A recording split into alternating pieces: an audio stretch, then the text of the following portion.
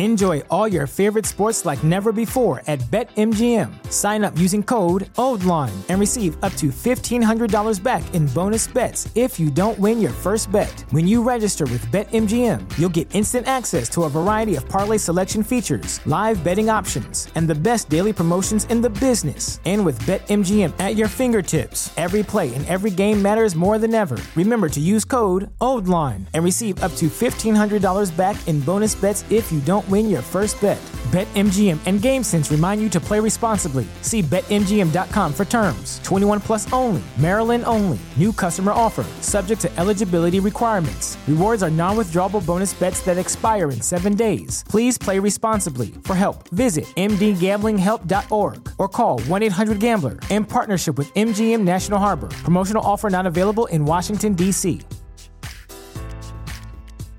Say goodbye to your credit card rewards. Greedy corporate mega stores, led by Walmart and Target, are pushing for a law in Congress to take away your hard-earned cash back and travel points to line their pockets. The Durbin-Marshall credit card bill would enact harmful credit card routing mandates that would end credit card rewards as we know it. If you love your credit card rewards, tell your lawmakers, hands off my rewards. Tell them to oppose the Durbin-Marshall credit card bill.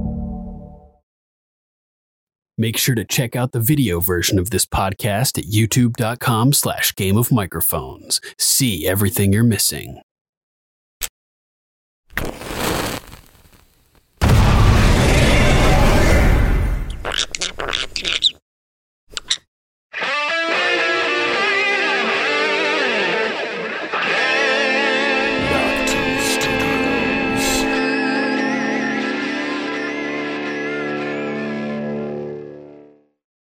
Princess Rhaenyra. I'm Queen Rhaenyra now. And you all are traitors to the realm.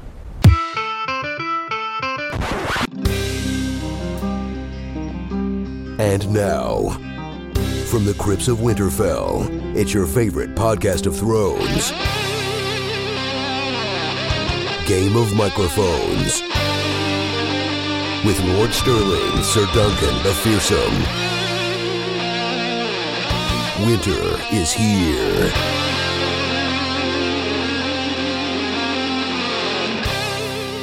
Good morrow, and welcome to Game of Microphones. We've just finished the House of the Dragon season finale. It's me, Lord Sterling, Sir Duncan the Fearsome, joined by special guest, Sir Matthew of House Rep. How's it going, Matt? It's going good. It's going good, man. That finale, that was something else, man. Blood was spilled. Wow, craziness. This was a tense episode. Everything started off really calm and peaceful for the most part until Rhaenys showed up. And when Rhaenys showed up, it was like they didn't know about any of the stuff that had happened, so they were probably just assuming that Rhaenys was there with word of Corlys, which is what Rhaenyra seemed to suggest. She's like, "Oh, have you word of Corlys's arrival?" And it's then that we learn that the king is dead. And, I mean, they were only just at King's Landing maybe 2 days ago. Yeah, in their time. So I mean, we've had 2 weeks since that Last Supper, but for them, it's just been... Yeah, like 2 days. And at the supper, Alicent had said, you will make a great queen. So there was no reason for Rhaenyra to suspect that even if Viserys had died, that they would go ahead and crown Aegon, right? So she was completely blindsided by the news of that. Apparently, Alicent had no idea either. Yeah. That's true. It seemed like Alicent was ready to go on forward with Rhaenyra's succession, with how she was complimenting her at dinner, saying she'd make a great queen, and then obviously we learned that Otto has been planning and secret plotting behind her back. Last episode at the start, which caught her completely off guard. It was like, it's kind of interesting parallels between the green and black queens. They both were completely caught off guard at the beginning of the episode. Last episode, the green queen. This episode, the black queen. Oh man, what was your favorite part of this episode do you think? The best part and also the most heartbreaking would have had to been maybe not the most heartbreaking, being as though Rhaenyra lost her child right after hearing about her father. So she lost so much this episode. She lost her claim because it had been usurped from under her. She had her miscarriage. She lost her father. And then losing her Lucerys at the end also. Mm-hmm. Oh, man.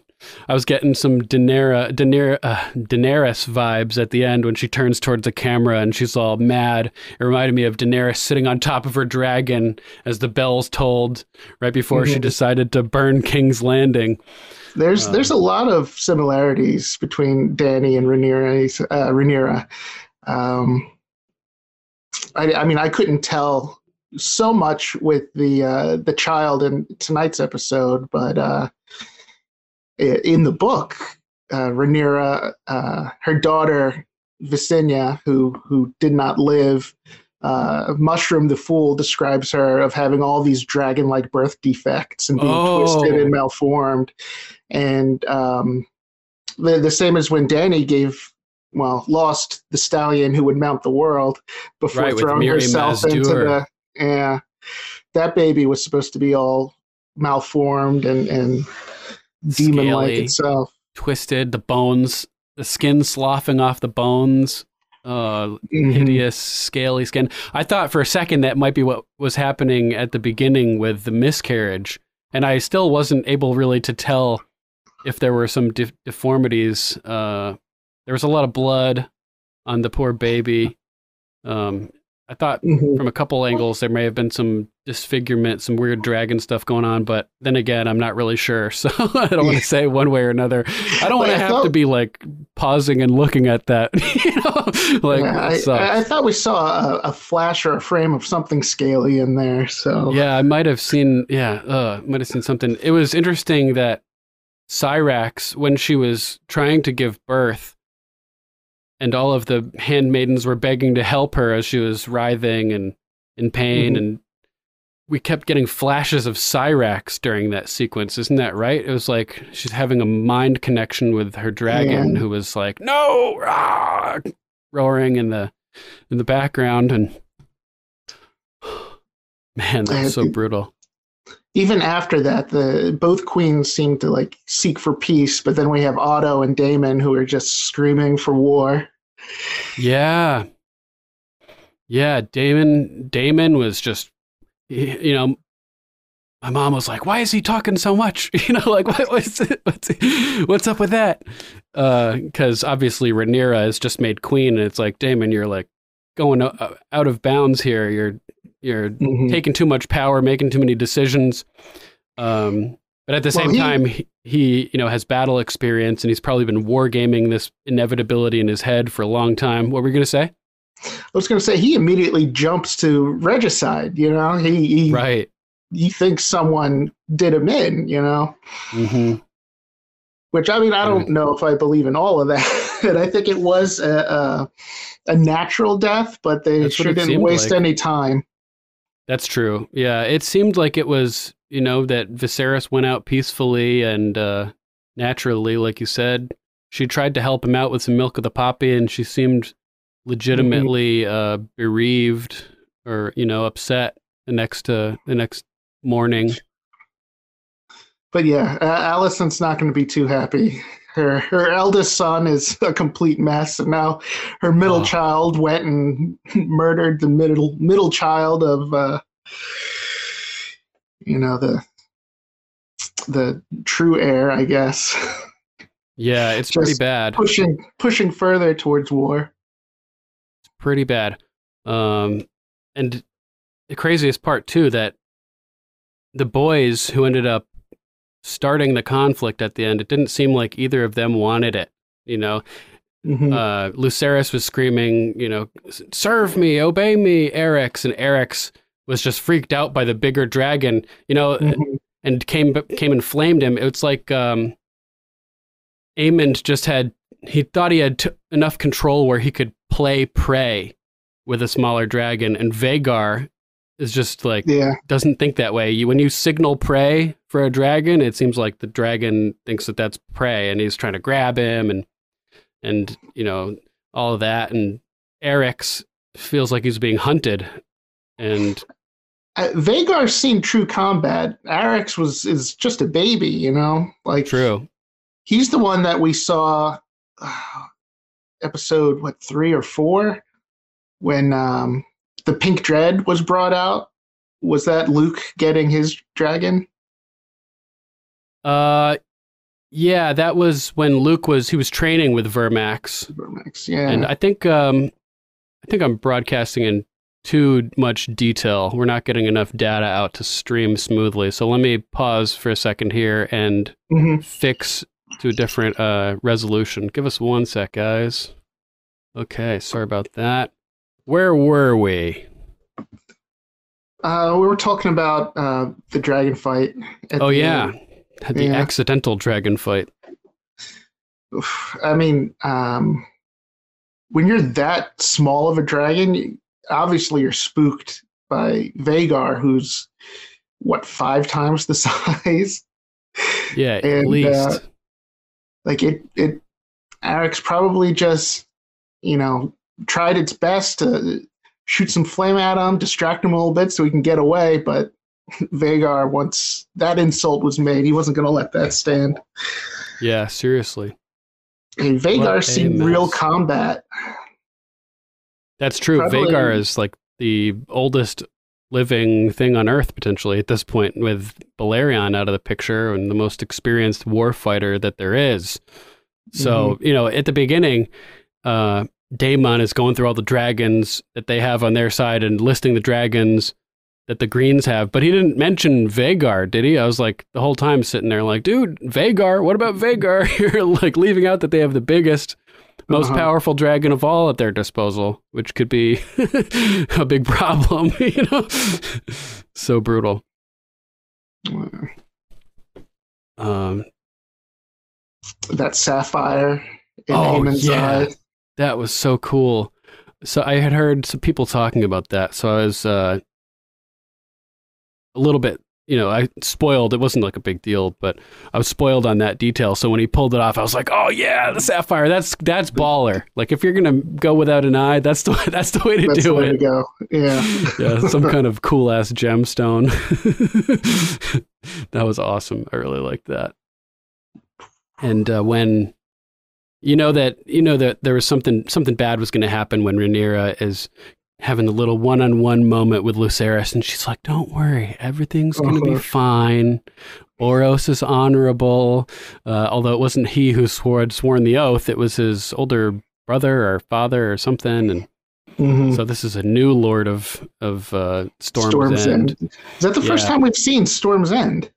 We had seen an interior chamber during Rhaenyra's... the parade of suitors. Yeah. When she was sent around to, instead of having the suitors come to them, they send her off all over the Seven Kingdoms, which is kind of demeaning. Like she's a piece of meat being put on display. But yeah, we had the scene. That's where we got the Blackwood and Bracken confrontation, and the young Bracken.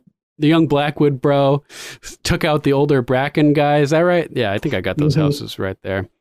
Gutted him. And that fight within the halls of Storm's End kind of foreshadowed this fight that almost took place within Storm's End, between a larger and smaller foe. Yeah, Boros, he said he won't have bloodshed in his hall. I mean, I guess maybe he forgot. But the description of Storm's End was just always like so impressive. This towering castle on the very edge of a cliff face. Nice. But I wonder how much rain they get for it to be called Storm's End, and it definitely. It's got the thickest walls of any castle in the kingdom to combat those bashing waves of the shore. Yeah, it's like the Florida of Westeros, I get, right? Because they got all the hurricanes down there. Similar location, isn't it? Is it not? Yeah. Yeah, southeast. Yeah, that's pretty funny. Yeah, really crazy. And oh man, when Arax lands and Lucerys hops off, and he's walking through the courtyard, and you see the soldiers in front of him, between him and the castle entry, and that's foreboding enough. But then the lightning cracks, and you see the giant Vhagar in the background with his big old turkey gobble hanging down. Yeah. You could tell him a mile away just from that, but also because he's big enough so that you could probably see him from from a mile away, literally. I'm surprised they didn't see him once they were flying in. I guess the weather had something to do with that. True. Dude, that was crazy. Was that the first illiterate lord that we've seen? Oh, you think that's what they were actually implying, that he couldn't read it? I wasn't sure if he was beneath me to read it. He didn't even bother opening it, and then he had the maester read it and whisper it in his ear. Oh, whispering in his ear. Yeah, I was more like focused on Lucerys and Aemond, that sort of just flew right past me. So yeah. I could be projecting because he seemed like such a buffoon, but he was a rather dickish, especially compared to Boromund Baratheon, the previous lord when Rhaenyra was there, who seemed much friendlier towards Rhaenyra's, Rhaenyra and her cause and stuff at the time. One of the lords that did swear fealty when Viserys proclaimed her the heir. What do you think is going to happen with the Starks and the Tullys? I don't know. We know we're predisposed to know the Starks as being like completely honorable and loyal, like their word is bond. Mm-hmm. But that could just be from, the prejudice from Game of Thrones, Who knows if Cregan Stark is anything like his descendants, True. Yeah, there's got to be some variation between each generation, as we saw with Storm's End. Realizing now that for some reason the YouTube stream is on unlisted. So that's not very helpful. Oh man, I don't even know how to change that. Amateur streamer here, guys. FYI. I'll just restart it, and sorry about that, guys. Drop it down to 720, and hopefully we'll have a better quality stream. Apparently my internet doesn't want to go fast enough for us to broadcast in 1080. All right, and now we're back on Facebook. Okay, sorry about that. Where were we? We were talking about the dragon fight. The accidental dragon fight. I mean, when you're that small of a dragon, obviously you're spooked by Vhagar, who's 5 times the size? Yeah, at least. Arrax probably just, tried its best to shoot some flame at him, distract him a little bit so he can get away, but Vhagar, once that insult was made, he wasn't going to let that stand. Yeah, seriously. Hey, Vhagar's seen real combat. That's true. Vhagar is like the oldest living thing on Earth, potentially, at this point, with Balerion out of the picture and the most experienced warfighter that there is. So, at the beginning, Daemon is going through all the dragons that they have on their side and listing the dragons that the Greens have, but he didn't mention Vhagar, did he? I was like, the whole time sitting there like, dude, Vhagar, what about Vhagar? You're like leaving out that they have the biggest, most powerful dragon of all at their disposal, which could be a big problem, So brutal. That sapphire in Aemon's eye. That was so cool.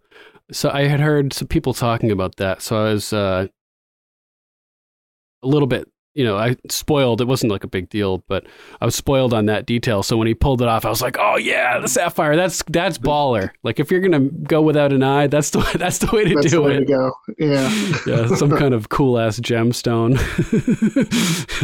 That was awesome. I really liked that. And when you know that there was something bad was going to happen when Rhaenyra is having a little one-on-one moment with Lucerys, and she's like, "Don't worry, everything's going to be fine.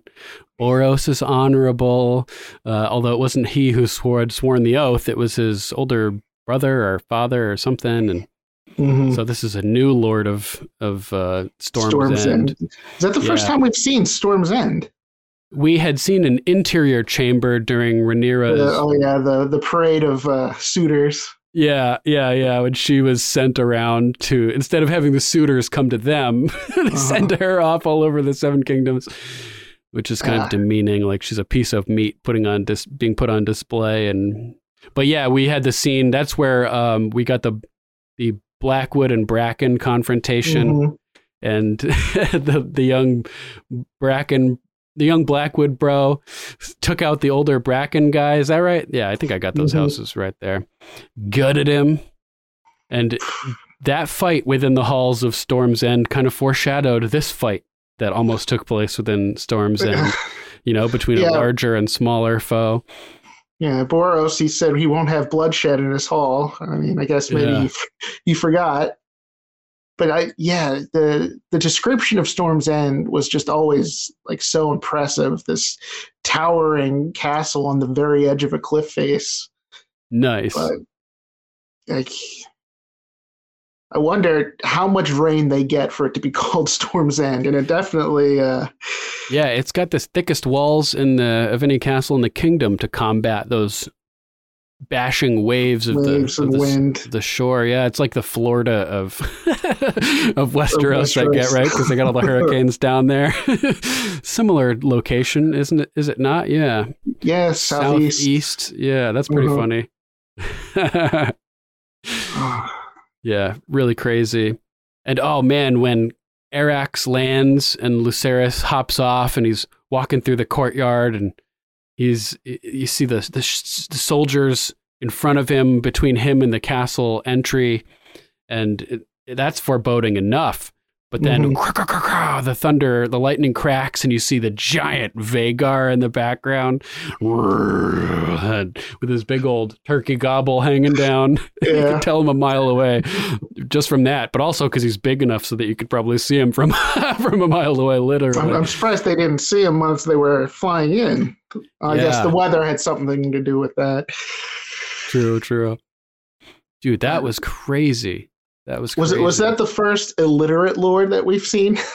Oh, you think that's what they were actually implying, that he couldn't read it? I wasn't sure if he was beneath me to read it. He didn't even bother opening it, and then he had the maester read it and whisper it in his ear.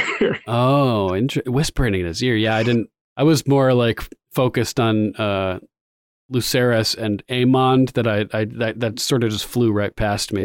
So yeah, I could be projecting because he seemed like such a buffoon, but he was a rather dickish, especially compared to Boromund Baratheon, the previous lord when Rhaenyra was there, who seemed much friendlier towards Rhaenyra's, Rhaenyra and her cause and stuff at the time. One of the lords that did swear fealty when Viserys proclaimed her the heir. What do you think is going to happen with the Starks and the Tullys? I don't know. We know we're predisposed to know the Starks as being like completely honorable and loyal, like their word is bond. But that could just be from, the prejudice from Game of Thrones, Who knows if Cregan Stark is anything like his descendants, True. Yeah, there's got to be some variation between each generation, as we saw with Storm's End. Realizing now that for some reason the YouTube stream is on unlisted, so that's not very helpful. Oh man, I don't even know how to change that. Amateur streamer here, guys. FYI. I'll just restart it on YouTube.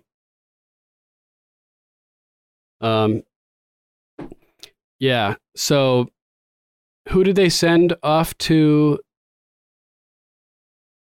Winterfell? It was they talked Jaehaerys, Jace. Jace was going to visit the Vale of Arryn, and Rhaenyra's aunt, it would have been. Emma Arryn. Yeah, aunt or uncle, whoever the Lord of the Vale is right now. They have blood relation to Rhaenyra and to Jace. So he's going to the Vale of Arryn, and after he goes there, he's going to go on to Winterfell. Craziness. And so he's going to do both, but the 3 dragon riders left Storm's End. So who was the 3rd dragon rider? Dragonstone. Oh yeah, One does Storm's End, one to the Vale in Winterfell. Was the last one just Rhaenys going to patrol whatever area that was? It's possible to take care of. Yeah, I was not sure who was going there. Because she.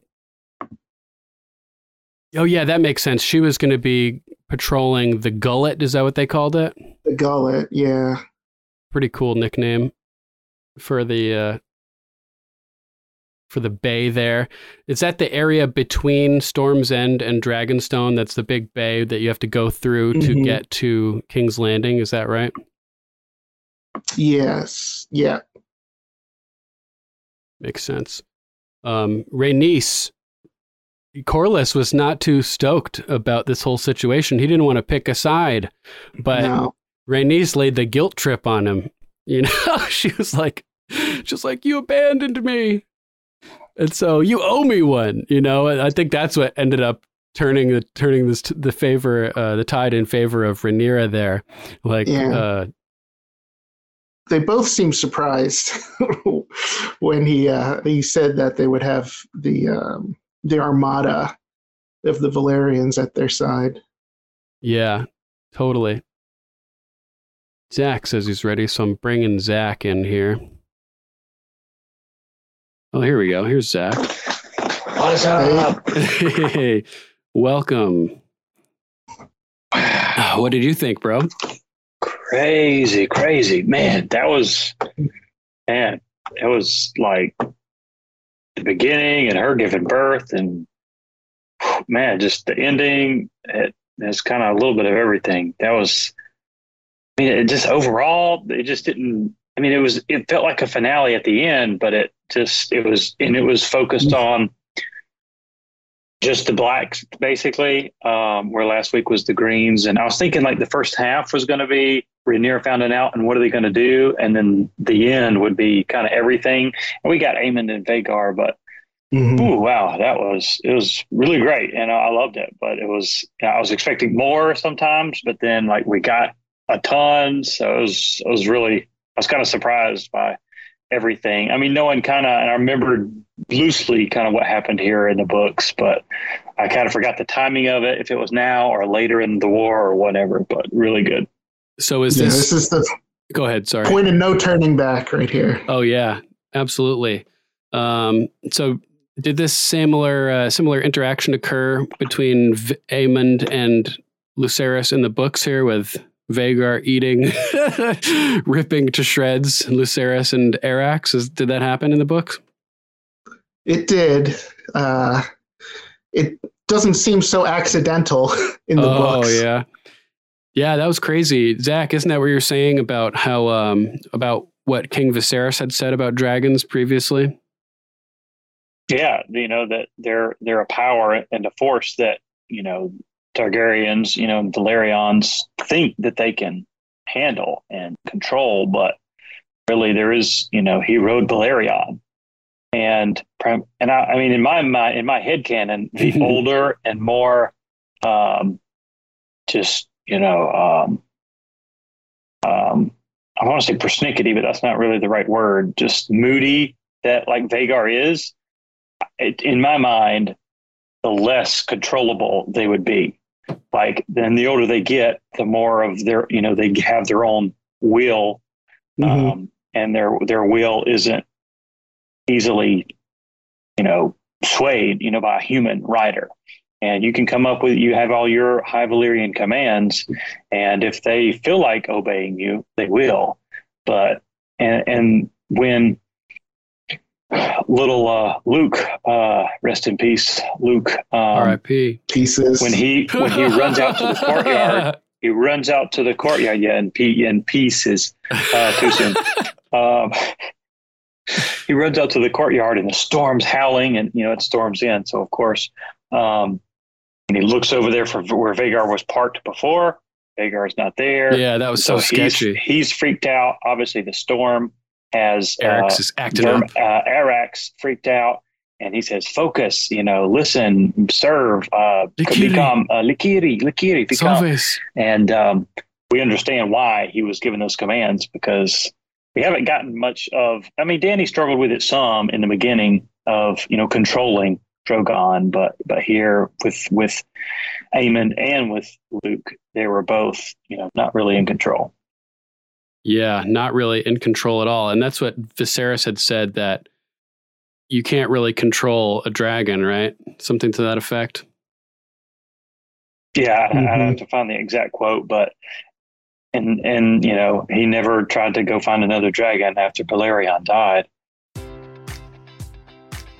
Enjoy all your favorite sports like never before at BetMGM. Sign up using code OldLine and receive up to $1,500 back in bonus bets if you don't win your first bet. When you register with BetMGM, you'll get instant access to a variety of parlay selection features, live betting options, and the best daily promotions in the business. And with BetMGM at your fingertips, every play and every game matters more than ever. Remember to use code OldLine and receive up to $1,500 back in bonus bets if you don't win your first bet.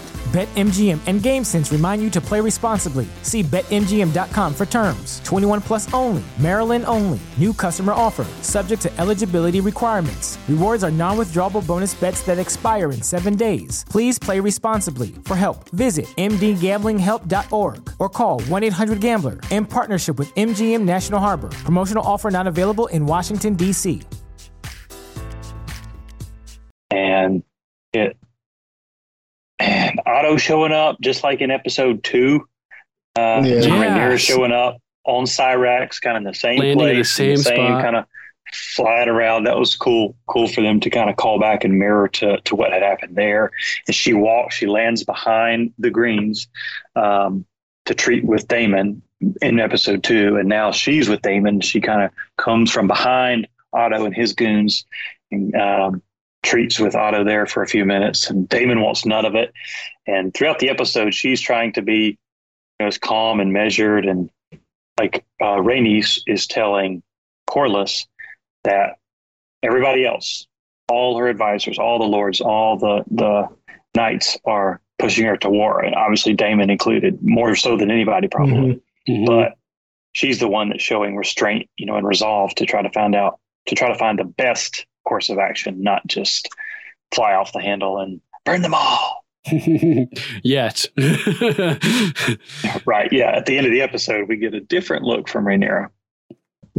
Yeah. It's going to be chaos next season. And we're going to have to wait 2 years for it, probably? Most likely, I would think. At the least. Because I'm interested to see just this little set piece with Vhagar and Arrax. How long in the CGI process that it took, and filming the riders, in the volume or whatever, however they're doing it with the wind and the rain and all that, just doing that part. But then obviously the dragon piece of it, it's all CGI, how long that took, and the battles that are, to come in the dance. It's going to be so much more of that. So I can't wait to see the behind the scenes stuff. Exactly. It's going to be really cool. I mean, once they have all the primary photography done with the actors, how long the CGI teams probably have a CGI team for each dragon.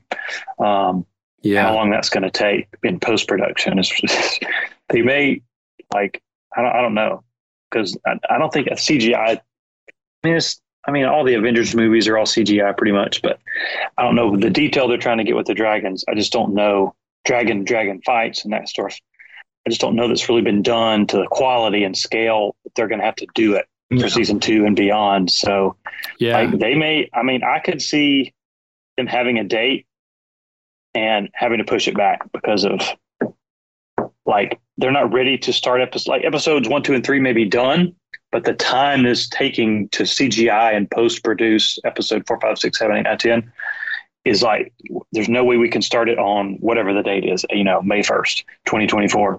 Yeah. I'm not saying that's the date. I'm just making stuff up.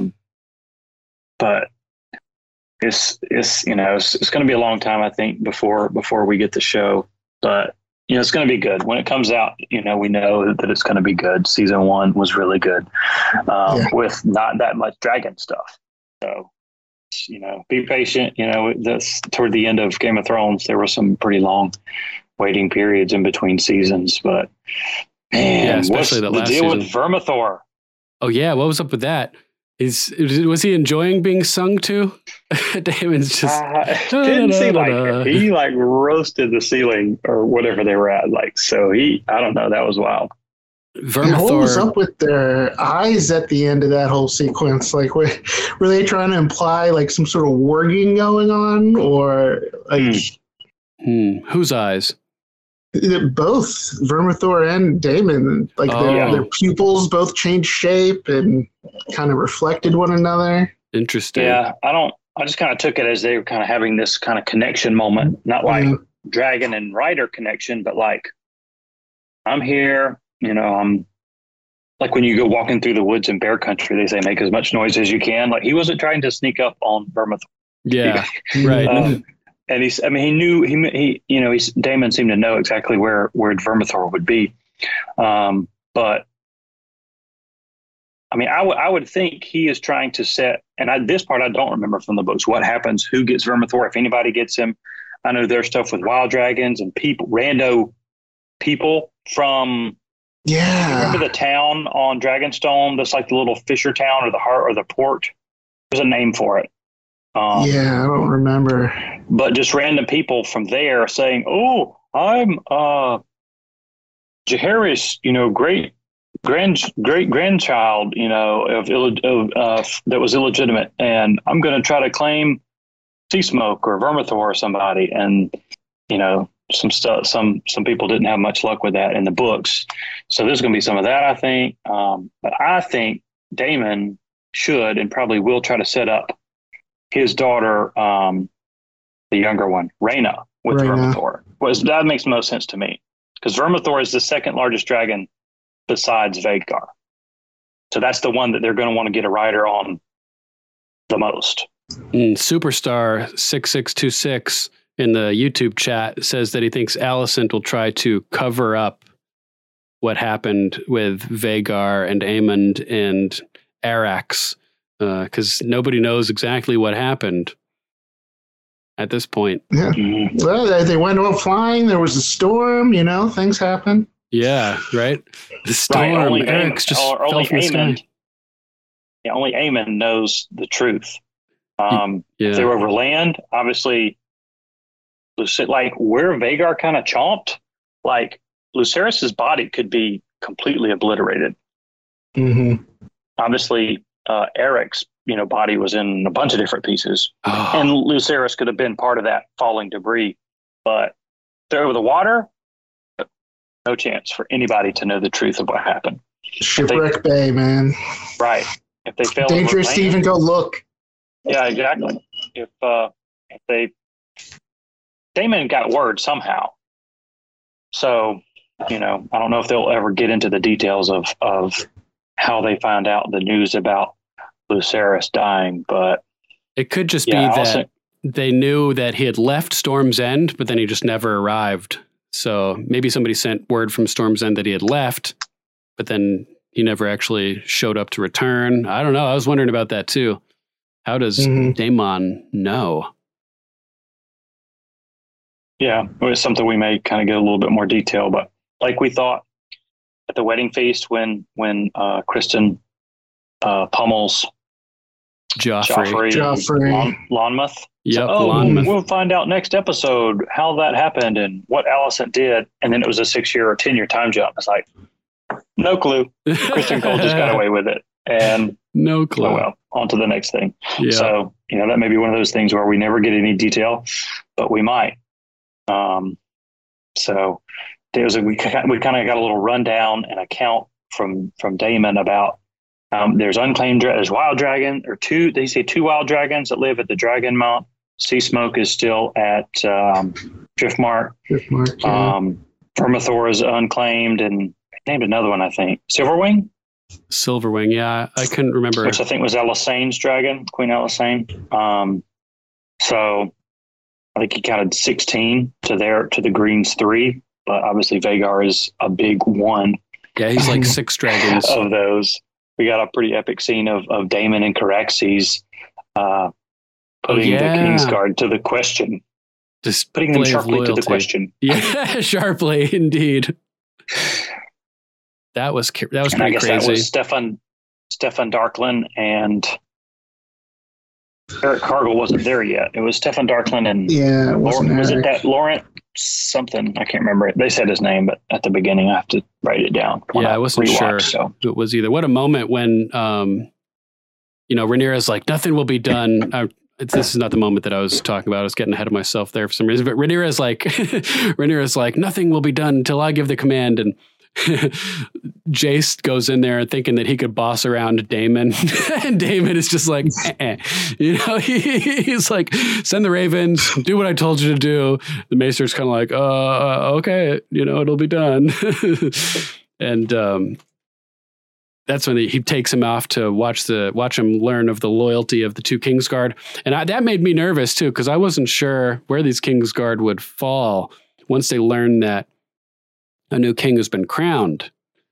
Would they stay loyal to Rhaenyra, or would they split and jump to Team Green? I don't think they had much choice. At that moment, I don't think they had much choice. Daemon made him an offer they couldn't refuse, instead of a gun to the head, a dragon breathing fire down your throat. Offer, threat, one or the other. At least they can control the dragons enough to not have them roast people in situations like that. It would have been funny if Caraxes comes over the top and he's like, do you two, you'll have to bend the knee once more and swear loyalty to Rhaenyra, and the dragon just roasts him, and Daemon's like, damn it! Obey! Obey, Caraxes, you ruined it. Focus, Likiri. Yeah. There's typically how many Kingsguard? 7? I think 7. That's what I was thinking in my head, at least. So, if there's the 2 currently on Dragonstone, then Eric shows up with the crown. How many came with Otto when he showed up? There was at least 3, I think. Yeah. So Kristen Cole and Arik had to have been there, right? I don't know if I saw Kristen Cole. He may have stayed behind with the Queen. Yeah, I would think he probably would, but Eric was there though. If Harold Westerling is gone in the wing, I thought we would see him on Dragonstone this week, but we didn't. Then I saw somebody tweet this week that said one of the characters is the only one to appear in every episode. Because Rhaenyra and Daemon weren't in the episode last week. Alicent wasn't in the episode this week. Otto was, but Otto missed some episodes in the middle. True, when he left. Rhaenyra had gotten him fired. So if Kristen Cole showed up on that little causeway at Dragonstone, I think he would have been in every episode. But anyway, there could have been. So if Stefan Darklin and that other guy were there, and then Eric with an E, Cargill showed up to be Team Black, and Otto brought 3, that would have left Harold Westerling as the 7th. Right. So I have to go back and look for the Kingsguard on that little bridge on that causeway. There could only have been 2. Right. So I think he had maybe 2 Kingsguard knights and then a few just household knights. That was tense, to go with him. And that was, and they said go ahead. They said that his ship, when they said, a ship has been sighted with a green dragon. That's, unless Otto did that as his own little thing, but I'm pretty sure in the books, as the war goes on, Aegon's sigil is a gold or yellow dragon on a black field. Yeah. And Rhaenyra's symbology is like a split up with Aaron in one corner and 2 Targaryen emblems, the classic red dragons on black, and then another house, the seahorse from Valerion. Yeah. It must be Otto's his own little thing, since he's like a representative of the Targaryens. So it's the Targ logo, but he's the Hightower, so it's green. I don't know, but the green is not just like a Hightower color, though. It's specifically when they like a wartime color for House Hightower, correct? That's right. What they explained it in the show. Yeah, the green flame. Mm-hmm. Mm-hmm. So pretty interesting. Pretty crazy. What a great moment when Eric showed up right as they were, they had lit the pyre for the poor baby and all the spirits were down. But then Eric shows up and he's like, Han brothers, and the 2 Kingsguard that are already there sheathe their swords, and he pulls out the crown from the satchel, and it's like, oh man, it's Viserys' crown, and big, huge moment. And he just kneels and gives his whole spiel about, he re-swears his oath to Rhaenyra whilst holding out the crown for her. A pretty powerful moment. It was interesting that the Kingsguard just took his word for it, though, and sheathed their blades and stepped aside so he could walk right up to Daemon. There is real symbolism going on there. You got Aegon wearing the Conqueror's crown, and you have Rhaenyra, who's, I think that crown was created for Jaehaerys, the first, who had like the most peaceful reign ever since the conquering. So you have Aegon wearing the crown of the Conqueror, and you have Rhaenyra with the crown of Viserys the Peaceful. Yep. So it's going to be interesting to see exactly where those battle lines are drawn and which houses end up swearing to what. But, hopefully this stream is watchable. It might be buffering a lot. I don't know if we're going over, if we're broadcasting very well. Oh well. Yeah, I can't really remember how successful Jace's trip to the Arryns and to the Starks are. It seems like one or both of them end up, I think they all treat him, they receive him, but I can't remember what exactly happens with them in the war. But it was interesting that Daemon immediately wanted to go talk with Grover Tully of Riverrun. So, do y'all know that there's Grover and I think his son is Elmo, and yes, Oscar. George just straight up did different Big Bird Sesame Street characters for the Tullys in this point of the Westeros history, which is pretty funny, hilarious. I'm pretty sure he put Larry, Moe, and Curly in a house back in Game of Thrones. So that sounds right. That's right. Fucking great. I was interested to see the exterior of Storm's End. It wasn't what I had pictured with a tall tower like that. Alt Shift X was saying it did seem pretty accurate. I was just thinking of this one big, huge, more like the round, shorter, squatty types of towers at Winterfell, but just way bigger around than that, but still not all that tall because the raging storms of Storm's End. But that was cool to see the exterior of Storm's End. And I'm really excited to see Vermithor and what's going to happen, who's going to claim Vermithor, the other dragons. He's the second largest dragon currently still alive, correct, Vermithor? Yeah. So, although George said that the most I can't remember if the question was dangerous or most formidable, but he was, saying that Vhagar and Caraxes would be most, whatever the question was they asked George in an interview. It was dangerous or formidable dragons. He named those two. Right, because Caraxes has seen battle. Go ahead, sorry. And we got some cool movements when Caraxes came out, when Daemon was questioning the 2 Kingsguard, and he kind of put his 2 front feet, his wings down, and then his back feet he's so long, and it's you're kind of wondering how he's going to move. He kind of his back feet kind of hop down where you finally got set in position before, and then we got this cool side shot of Daemon and then Caraxes' head in the background. Really cool. But definitely, yeah, that was a great shot. Caraxes. He's a pretty cool dragon, the Bloodworm. Definitely. I can't wait to see more of Vermithor. He was Jaehaerys's, the conciliator, the former king's. He was his dragon, correct? Yep. So he hasn't really seen too much battle and stuff, it seems, because that was a peaceful reign. I wonder how old he was, if he was hatched with Jaehaerys or if he was already alive prior to Jaehaerys' birth. Was he Maegor's dragon as well, or did Maegor ride Balerion? I believe Maegor rode Balerion. I'd have to do a little research on that. But Maegor rode Balerion. I just Googled because it. Maegor took Blackfire. He took the crown. Basically, he took everything that Aegon II here last episode took. Except, Aegon doesn't have Balerion. Aegon II doesn't have Balerion because he's dead. But pretty crazy how Otto tries to play all that. It's like, we got the sword, we got the crown. I don't think Otto mentions the knife or the Song of Ice and Fire dagger.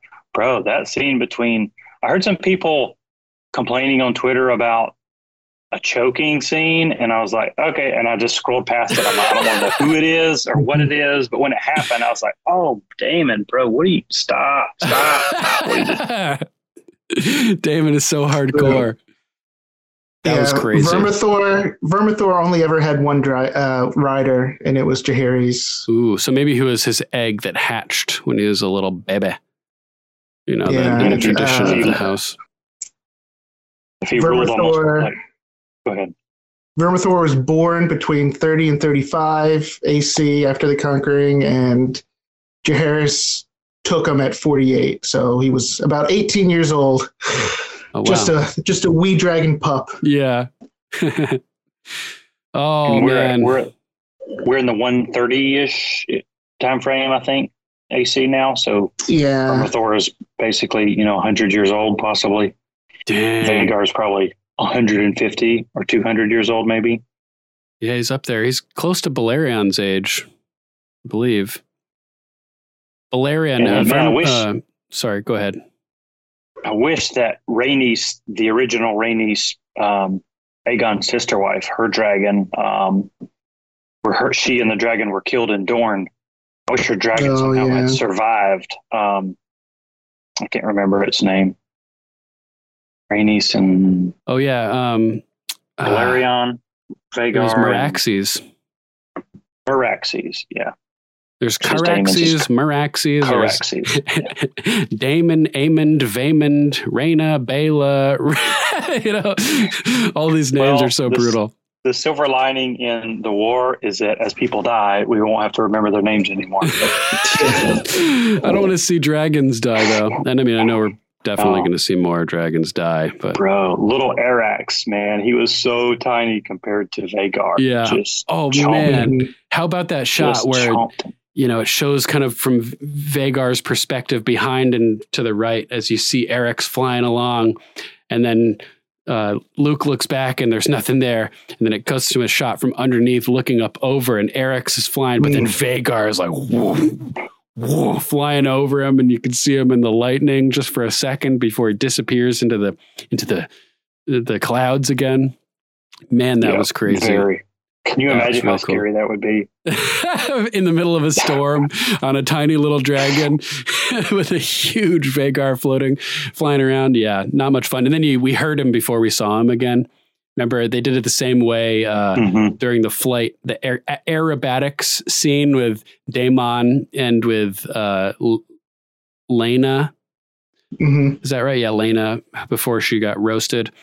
Daemon's flying on Caraxes, and then you hear a grumbling, and then it cuts to Vhagar, who flies by. So they did kind of the same thing here, where you heard him growl with his deep grumbling, nice. voice before we actually saw him. And all right, guys, I'm gonna have to run, and getting late for me. And I was glad I could hop on and talk with y'all, but y'all feel free, obviously, to go on and have a big time, I'll watch or listen later, and we'll get the regular episode of the podcast out and get it recorded. And very interested to watch it again and break everything down for y'all. Yeah, and next weekend we're going to go live as well and talk about just like a wrap-up episode where we discuss the whole season. Matthew, you're welcome to join us for that as well if you want. We're going to have Archmaester Stitches joining us too. So that should be a good time. Get everybody's views on the season as a whole and everything like that. But yeah, all right, buddy. Thanks for joining us, and glad you could make it. Hope you have a nice rest of your evening, and we'll talk to you tomorrow and get the regular old episode recorded. Awesome. Y'all take it easy. All right, later, Zach. See ya. Yeah, man. So what else is there that happened in this episode that we haven't talked about yet? I'm kind of drawing a blank. I wasn't taking notes or anything, so. Well, news reached Dragonstone. Rhaenyra had her miscarriage. Daemon questioned the King's miscarriage scene Guard. was so hardcore. Yeah, it was tough. They do not portray pregnancy in very Yeah. I don't know, Safely. what you call, not very Serenely. good light back in Westeros days, you know. Mm-hmm.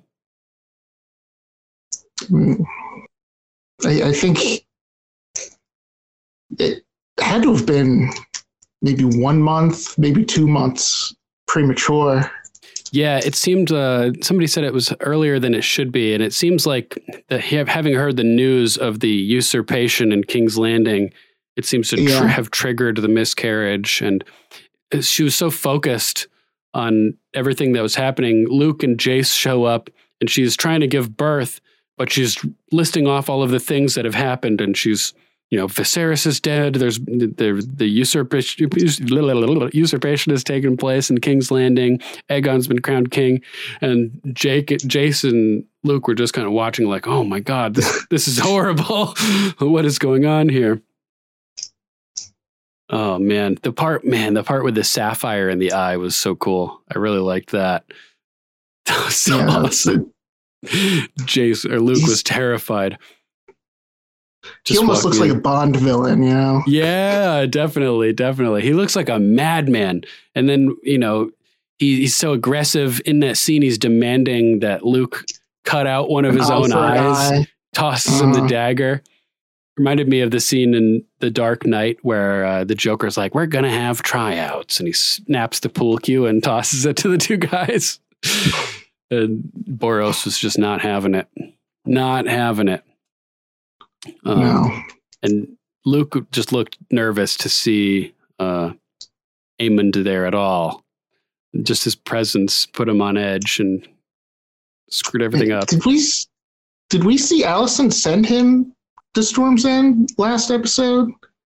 She did mention that someone has to go ensure Storm End's loyalty. There was talk of Storm's End, but I don't think we actually saw anything come of that as to who was being sent or anything. So that was kind of a surprise.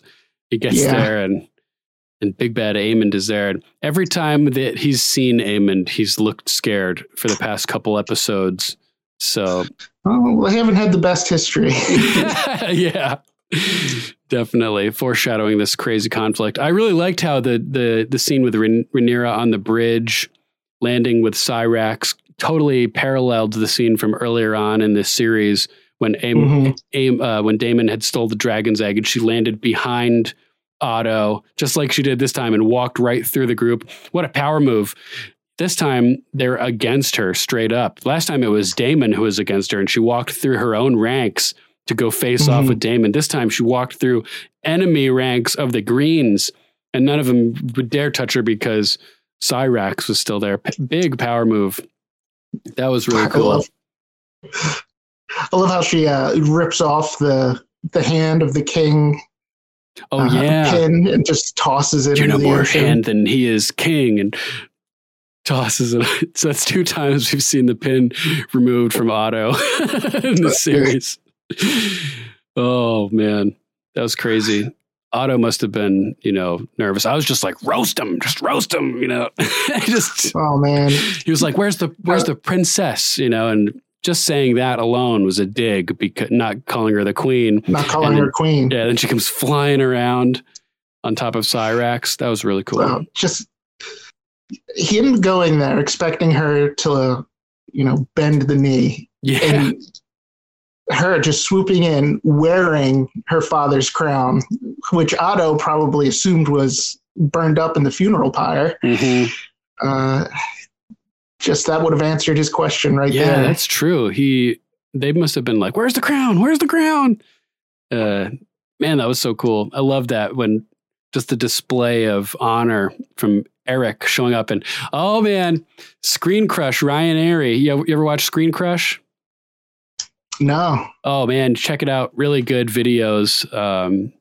Very highly produced, informative videos regarding Game of Thrones, House of the Dragon, all the Star Wars shows and stuff like that. He breaks down all the Easter eggs and hints to other things. There was like 131 Easter eggs for the last episode of House of the Dragon. Wow. Of Hot D. But yeah, he's cool. He does his podcast with his dog. There's it'll cut to the dog, and he does like a voice where the dog says something, and like he was like, oh, they don't have a dog in this fight, and the dog's like, what did you say? He was like, oh, no offense, stuff like that.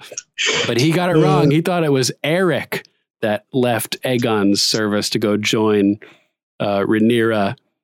But it was Eric with an E, which we learned definitively in this episode. And his brother Eric was actually there at the bridge, during that standoff scene, right behind Otto. So it actually showed the 2 brothers on opposite sides in that scene, which was really cool to see. So in this episode, we had an Eric, an Eric, and an Eric's. Yeah, so brutal. His names, man. His names are off the chain. Yeah, a little more variety with Tolkien's names. I will admit. Yeah. Only comparing the 2 because George R.R. Martin has based so much stuff off of J.R.R. Tolkien. Even his own name, J.R.R. Tolkien, George R.R. Martin. Like the concept of the long night is the darkness that's coming over Middle Earth from Mordor. Winter's coming, darkness is coming. So many different things. Skin changers, another concept from Lord of the Rings that ended up in wargs. Although the wargs are different, but they use the same wolf talking. Talking wolves in Lord of the Rings, but people who can like see through wolves' eyes and skin change into wolves in this in Game of Thrones, The Dragon, A Song of Ice and Fire. I've been rewatching Lord of the Rings lately and just watched a couple of the Hobbit movies for the first time. So I'm noticing all these similarities, which is kind of why it's on my mind at the moment. Yeah, what else have we not talked about from this episode? Anything? I'd have to go back and rewatch the whole thing. Oh, how yeah. They lit the thing and it started glowing gold between all the cracks and all the writing and stuff. What was that? I didn't really see exactly how that happened. They had these braziers full of coal, and they slid them under the table. Oh, okay. And I don't know what kind of wood that is, not to just go up in flames, Yeah, that was really cool. I liked that a lot. All the lettering and everything starts glowing gold. And we got some close-ups of the map table that we hadn't really seen before. We got to see how everything was carved in and labeled, like Driftmark, which Lucerys was kind of rubbing his hand on. And I liked how that it showed them going to the boxes and opening the boxes, and we saw all of the pieces that are going to be used to plan the war on the map table. I wonder who ends up moving the map table to that upper room where it was when Stannis occupies Dragonstone. I don't know. Probably get some of the servants to move it, Yeah, at some point. Oh, man.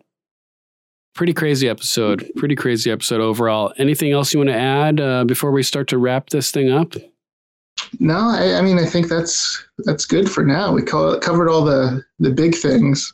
For sure. And a second watch will just fill in all the gaps, I think. Yeah, I think so. I'm looking forward to a second watch, pausing and analyzing and rewinding. And what I do when I'm preparing the podcast is I download a transcript, and so I'm sitting there and looking at the lines, and I sort of add my own commentary in between the lines on the transcript, and then that's what I go off of when we do the show. So it will be interesting to just take a closer look at this episode and break things down a little bit more, so we have a fully prepared podcast. And yeah, you think you'll be free next weekend to do a season wrap up show with us? That's possible. Yeah, given whatever time it ends up being. Yeah, we're thinking about going live at like 8:30, 8 or 9, so around the same time that the show usually airs or would be airing. Yeah, I'll let you know. Sounds good. Thank you so much for joining us tonight. It's been great having you. Yeah, thanks for having me, man. Yeah, we'll definitely look forward to having you back as soon as possible. Thanks to anybody out there who's tuned in to this haphazard broadcast that hopefully some of it got out there without buffering too much. I recorded most of it in my DAW over here, so I'm going to put together as much as I can and make an episode to release in podcast form. I'll get that out by the morning. And until next time, thanks for tuning in to Game of Microphones, and we will talk to you soon. Thanks again, Matthew, for joining us. Sir Matthew of House Rep. Been great having you. All right. Thanks, man. You are very welcome. All right. We'll see you guys soon. Bye. See ya.